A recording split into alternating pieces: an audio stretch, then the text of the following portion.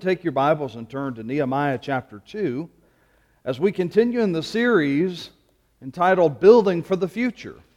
Because in this book, in this letter, and this account of the person of Nehemiah, we have a man who was in a leadership position in Babylon after all of God's people were exiled and were made to leave Israel. And Jerusalem was destroyed, the temple was destroyed, the city walls that kept the city safe and all their gates, all of that was destroyed.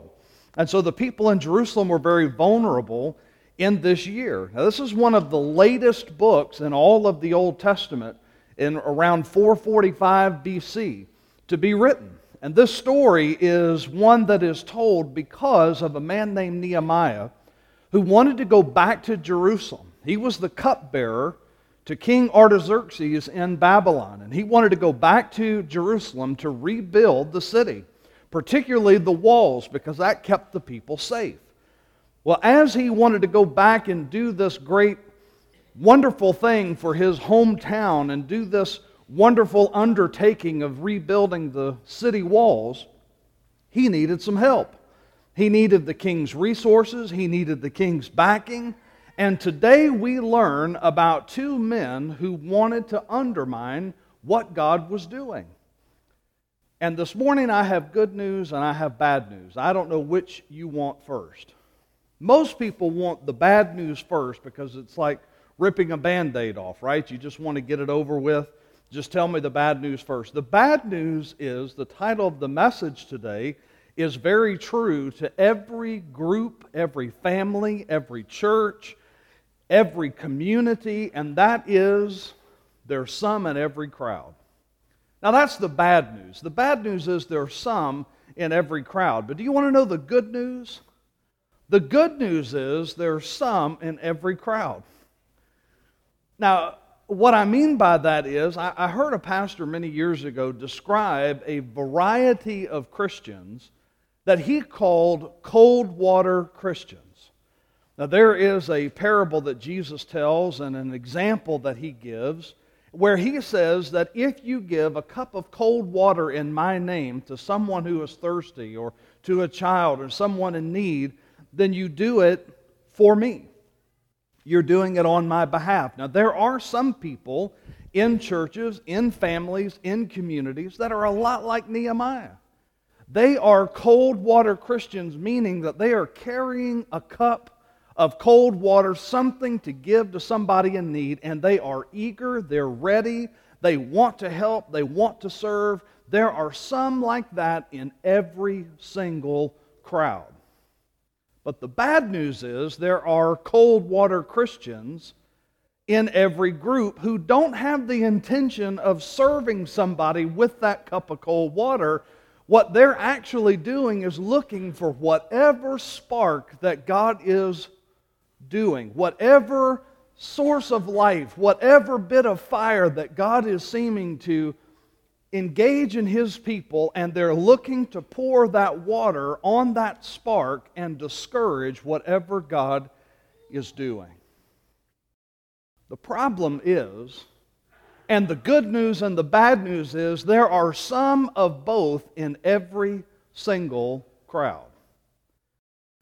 The question for you today is, which type of cold water Christian are you? Are you the type to look for where God is at work and jump in with both hands and both feet and say, God, I want to join you in what you're doing? Or are you the type to question, to be discouraging, to be distracting, and to maybe even pour water on a spark that God wants to ignite? Just like Nehemiah had a big undertaking in doing this great benefit and ministry for Jerusalem, it took people in the crowd to roll up their sleeves, to get their hands dirty, and to be part of the work. And that's what God is calling us as a church to do and to be. In every ministry, in every undertaking, in every decision, and in every moment that we exist as a church, it's not one for us to sit back and observe. It's one for us to get our hands dirty, to roll up our sleeves and say, God, what is my part in this? But then there are some who are going to discourage. And my prayer for you today is that you are that type of person to roll up your sleeves and to get involved and not take that cup of cold water that Jesus has put in your hands and pour it on a spark that God wants to ignite. You see, there's really two encouragements from this passage of Scripture today in response to those two types of people. The first thing that the Bible wants us to know, and I want you to see this in verses 9 through 10, is that we are called, first of all, to serve in spite of the discouragers.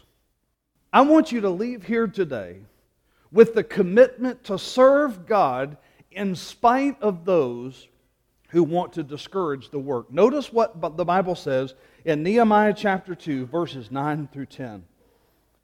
He says, "Then I came to the governors of the province beyond the river and gave them the king's letters. Now the king had sent with me officers of the army and horsemen. But when Sanballat the Horonite and Tobiah the Ammonite servant heard this, it displeased them greatly that someone had come to seek the welfare of the people of Israel." Now here's what you need to know about these discouragers. I want you to get to know these guys, because the two nuts that you saw in the video, you didn't get to hear what they had to say, but the two nuts that you saw in the video kind of give you an example or give you a little glimpse into the heart of a discourager. Somebody who is looking for what God wants to do, and they blame it on somebody else, they have another way of doing it, or they just don't want the work to be done at all. Here are the discouragers. The first one we know about is Sanballat. Now, he was from a town 18 miles north of Jerusalem, and eventually, in the year 405 BC, he became the governor of Samaria. This was a man who was known by the king. He was known by the Jerusalem people. He was known by the Israelites. Here is a guy who was already running for office. He was already well known in the community. And I can guarantee you, when Sanballat didn't like something, everybody knew what he didn't like. You ever know somebody like that? I mean, there's sometimes that we kind of grumble quietly. There's sometimes that we grumble obviously. And there are just times where something bothers a certain person and everybody in town knows, that they've gotten sand in their Fruit of the Looms. I mean, everybody knows that this person is not happy about whatever it is. That's Sanballat. He is this guy who was very influential, was into politics. He heard what somebody else was going to do for the benefit of the people, and he got bent out of shape. Now, he also took with him this man named Tobiah, who is the Ammonite. So he was a servant, and historical records would tell us that Sanballat had this guy, Tobiah, as a servant of his. Now, every Batman needs a Robin, right? I mean, every big dog on the block needs a sidekick. Well, here is Sanballat. He's the big head cheese, but he needs this little guy next to him to keep chirping in his ears, and he needs this constant encouragement to be a discourager. You see, discouragers run in a pack. Sometimes the pack is small, but they enjoy getting a group of people fired up, irritated, encouraging to the discouragement, and they like to have a mass of people listen to what they have to say. In a sense, these are the kinds of people that love to stir the pot. They don't necessarily want to stop the work. They don't necessarily want to hurt the person doing the work. They just want to get people riled up so that they question the work. Well, why are we doing this? Why did the king send him? Why did he have all of this entourage coming from Babylon? I've been here the whole time. Why didn't the king ask me? I already know what's going on. I could tell you what's happening. Why did the king write all of these letters, letting this guy have this fancy entourage all the way from Babylon when I've been here the whole time? Does that sound like a story in the Bible? I mean, sometimes we act like, not like the prodigal son that comes back home to get his life straight and to actually reconcile with the father, but we act like the other son.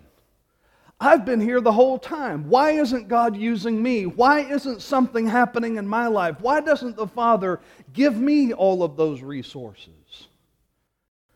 But you see, here's something that we need to understand about discouragers and servants of God.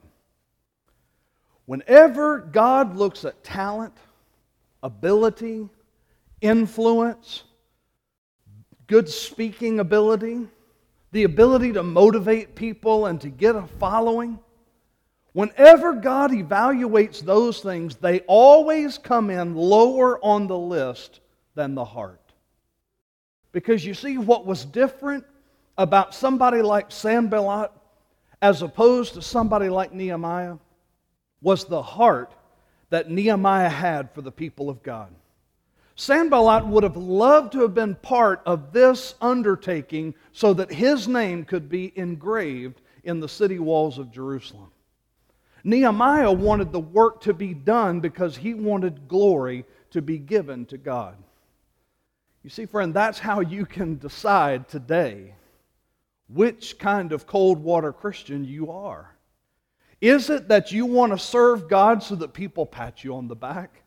Is it that you want to teach a Sunday school class or be a deacon or hand out bulletins or serve in the nursery or do something for the church so that the church recognizes you? Or do you simply just want to see the will of God done and the kingdom of God come and you just want to be part of what God is doing? See, the discouragers have a tremendous ability that they practice. And this ability comes down to one simple question, and that is, what's in it for me? See, when we look at a church, when we look at our family, we look at a community, and our first question is, what's in it for me? Then God instantly knows that our heart is far from Him. Our heart should rather resonate with the heart of Nehemiah. To say, how can I bring glory to God? How can I advance God's kingdom? How can I serve the people of God? How can I make it not about me, but all about Him? Let me just be real with you for a minute, okay? We all have problems. Every person in this room on some level has a problem. In your life personally, in your family, in your job, at school, your health. Everybody has issues. And so many times what we desire to turn a church into is a church of servants for me. A church of people that I expect them to do this for me. I want them to notice me. I want them to serve me. I want people to do this for me. And so many times we treat even a church or a family or a community as though everybody in town, everybody in the pews exists for our needs. Let me let you in on a little secret. I've said this dozens of times, and it's worth repeating. If you walk into a church and you see people and you say, "Oh good, here I am, what can you do for me?" If everybody in our church asked that question, then nobody would be served. If every single person in our church walked into this room and said, "Good, there you are, what can you do for me?" nobody would have their needs met. But if every person in this church walked into this place and said, "Oh good, there you are, what can I do for you?" then I guarantee you everybody's needs would be met. Because when everybody wants to serve somebody, then everybody is served by somebody. But when everybody wants to be served by everybody else, then nobody is served. So friend, the best way that you can make our church glorify God and meet the needs of others is every single one of us say, "I want to be an encourager and I want to give," because I know when we all give, somebody eventually is going to give to me. and my needs will be met according to the riches in Christ. But if all I do is expect attention, if all I do is expect people to do for me, and I never give and I never serve, then how could I ever expect anybody to give me a cup of cold water in Jesus' name? This is Sanballat and Tobiah. But I also want you to notice down in verse 19. As Nehemiah walks around the city and sees what's going on, down in verse 19, we hear from these two knuckleheads again. And the Bible says in verse 19, "But when Sanballat the Horonite and Tobiah the Ammonite servant and Geshem the Arab heard of it," so now they've got another one in their group, "they jeered at us and despised us and said, 'What is this thing that you're doing? Are you rebelling against the king?'" Now, I will give it to discouragers. Sometimes they have a lot of energy and they have a lot of motivation and they have a lot of information. They're just not always right. These guys are seeing what Nehemiah is doing for the benefit of the people of God as an offense to the king. Yes, the same king that Nehemiah asked his permission to go. The same king that Nehemiah got letters of approval and protection. The same king that said you can take wood from different forests and you can have all of the provisions that you need. These guys now are asking questions to make it seem as though the king is displeased with them. I think one of the greatest things that discouragers can do is ask the wrong question at the wrong time. And when you question somebody's motivation, when you question somebody's heart, essentially what you're doing for somebody who has a heart to serve and a heart to see God's kingdom advance, essentially what you're doing is you're questioning the will of God. You see, they turned it around and said, what you're doing is an offense to the king. They assumed that the king of Babylon did not want the city of Jerusalem rebuilt. They assumed that the king of Babylon wanted to keep his thumb on the Jews and wanted to see the temple walls and the city walls destroyed. But what they did not understand is not only was it the king that sent Nehemiah in the first place, and not only was it the king that gave the resources, but it was also the king that allowed the people to go back to Jerusalem to get on with their lives, and it was under the king's rule that they were allowed to go back and to reconnect with God. A discourager will cause you to ask, why am I doing what I'm doing? And friend, if you don't know the answer to that question before you start doing the work, then you should never do the work in the first place. If your motivation is all about you and somebody questions your heart and your heart is not right with God and your motivation is somehow not lined up with the will of God, then don't ever start a project and expect God to bless it. But if it is God's project, and if God is the one who is behind it, and if God is the one promoting it, and if God is the one offering leadership to it, and somebody comes along and says, what you're doing is an offense to something else or someone else, then what you need to do is continue to focus on the God who called you to serve. There was an old man in a church who was asked by a young Christian, what is your favorite verse or phrase in all of the Bible? Now, this old man had been asked for advice, wisdom. Many times over the years, people in business meetings and hallway discussions and talks out in the parking lot and discipleship groups and Sunday school classes would constantly ask this man, hey, what do you think? So this young man was expecting this great jewel of wisdom from this old man when asked, what is your favorite phrase or verse in all of the Bible? He looked at that young man and he said, my favorite phrase in all of the Bible is not just in one verse, it's scattered all through the Bible. And it's the phrase, and it came to pass. Well, the young man was pretty disappointed because he was sure hoping for something a lot deeper than that. And the old man saw the look on his face, and he looks at the young man and he said, the reason that's my favorite phrase is because even when problems come into my life, I know that those problems will come to pass. They've not come to stay.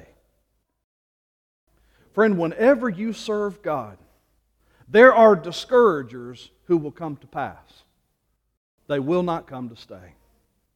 When you are locked in on what God wants you to do, what God wants you to be, who God is in the process of enabling you to become, when God is at work in the life of our church, when God is leading us for certain ministries or projects or endeavors, there are some discouragers that will come to pass, but they should not ever come to stay.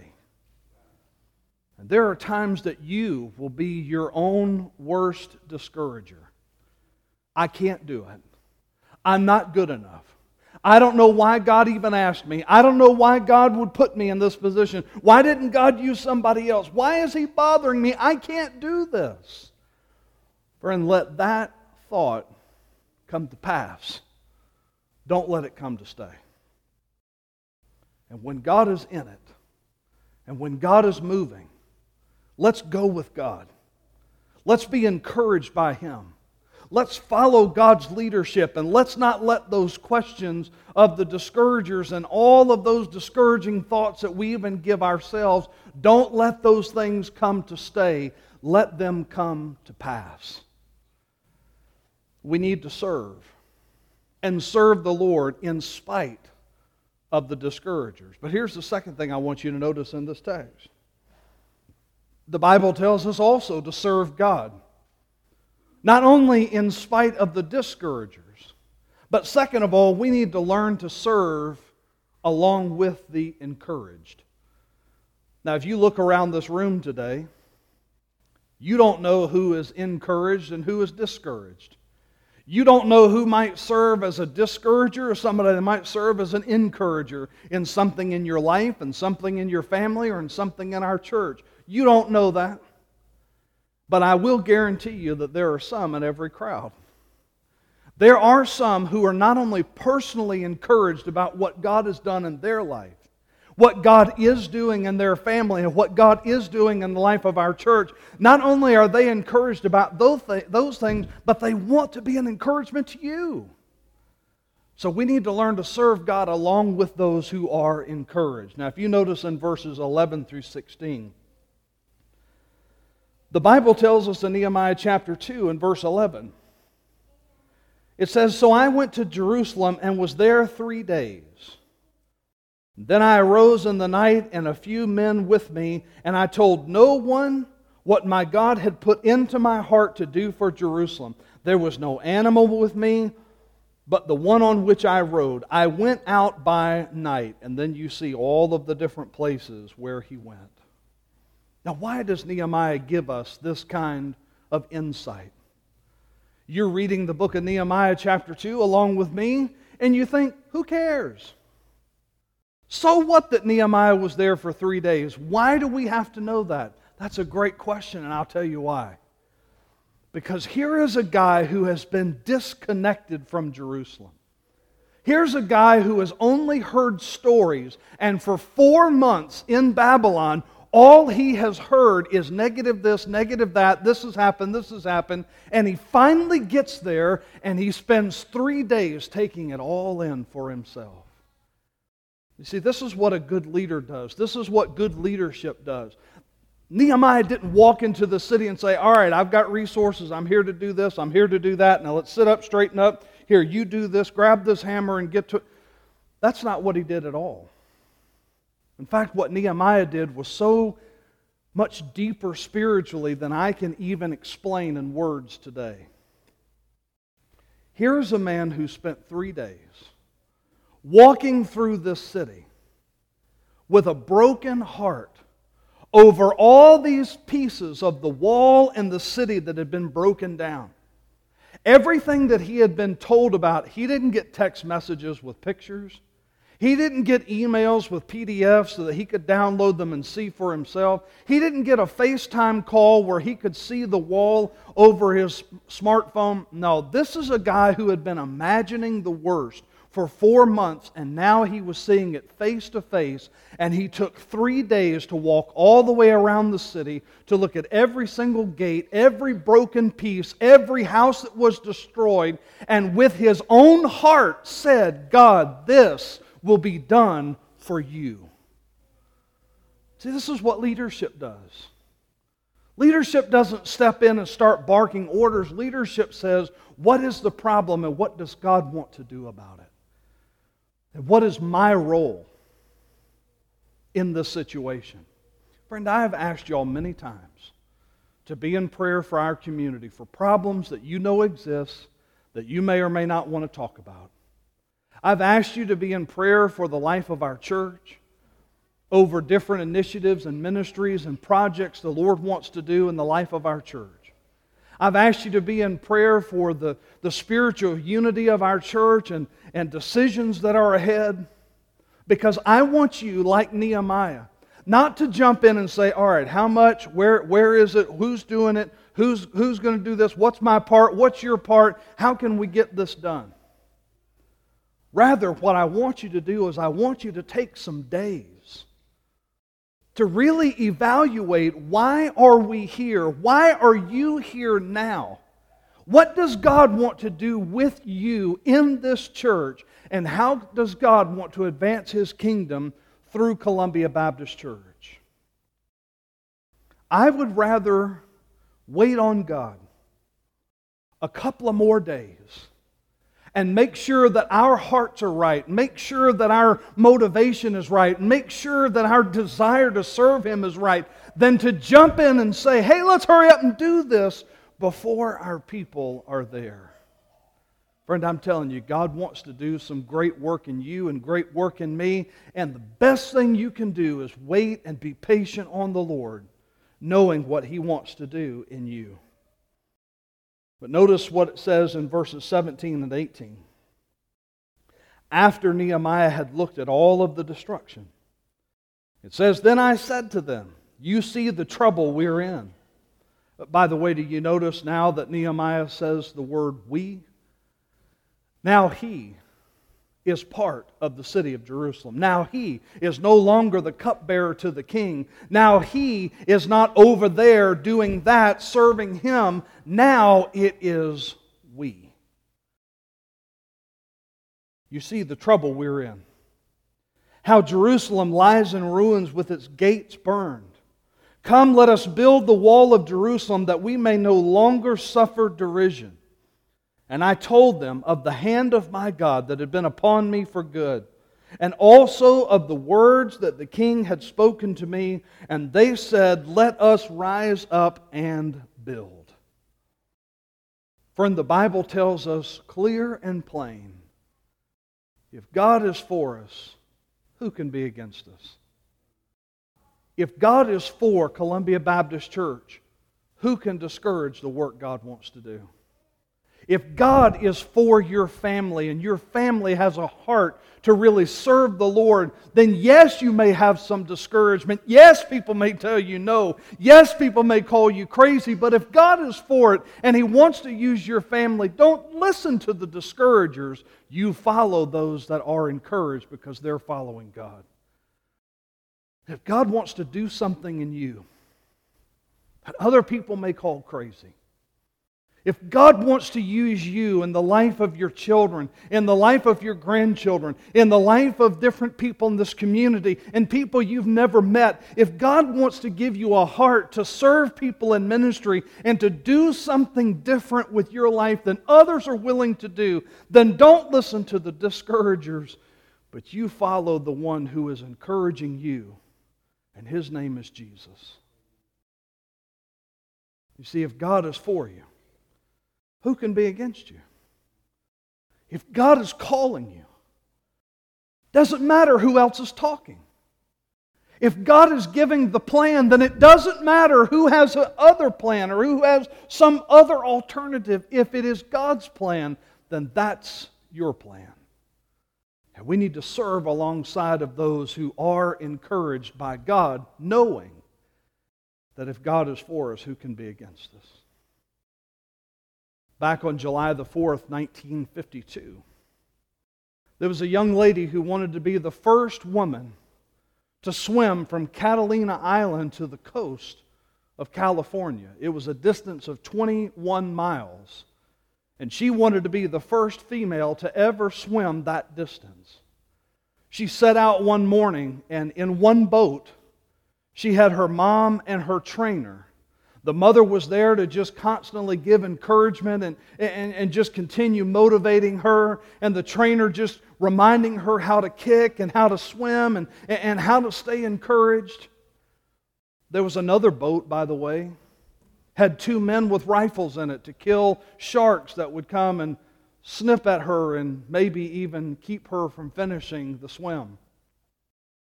She set out that morning to swim 21 miles. 15 hours and 55 minutes into the swim, she quit. Not because she was tired, not because she was cold, not because a shark had messed with her. She quit after swimming 20 and a half miles, half of a mile from the shore. She quit because the fog was so dense she couldn't see where she was swimming. And she gave up. After 15 hours and 55 minutes, she went back another day, many days later, when, as they say, the coast was clear. And not only did she swim those 21 miles, she did it 2 hours faster than she had done the previous time. Why? Because she could see the destination. Friend, don't think of a ministry, of a project, of a budget, of a certain number sitting in our pews. Don't think of those things as the destination.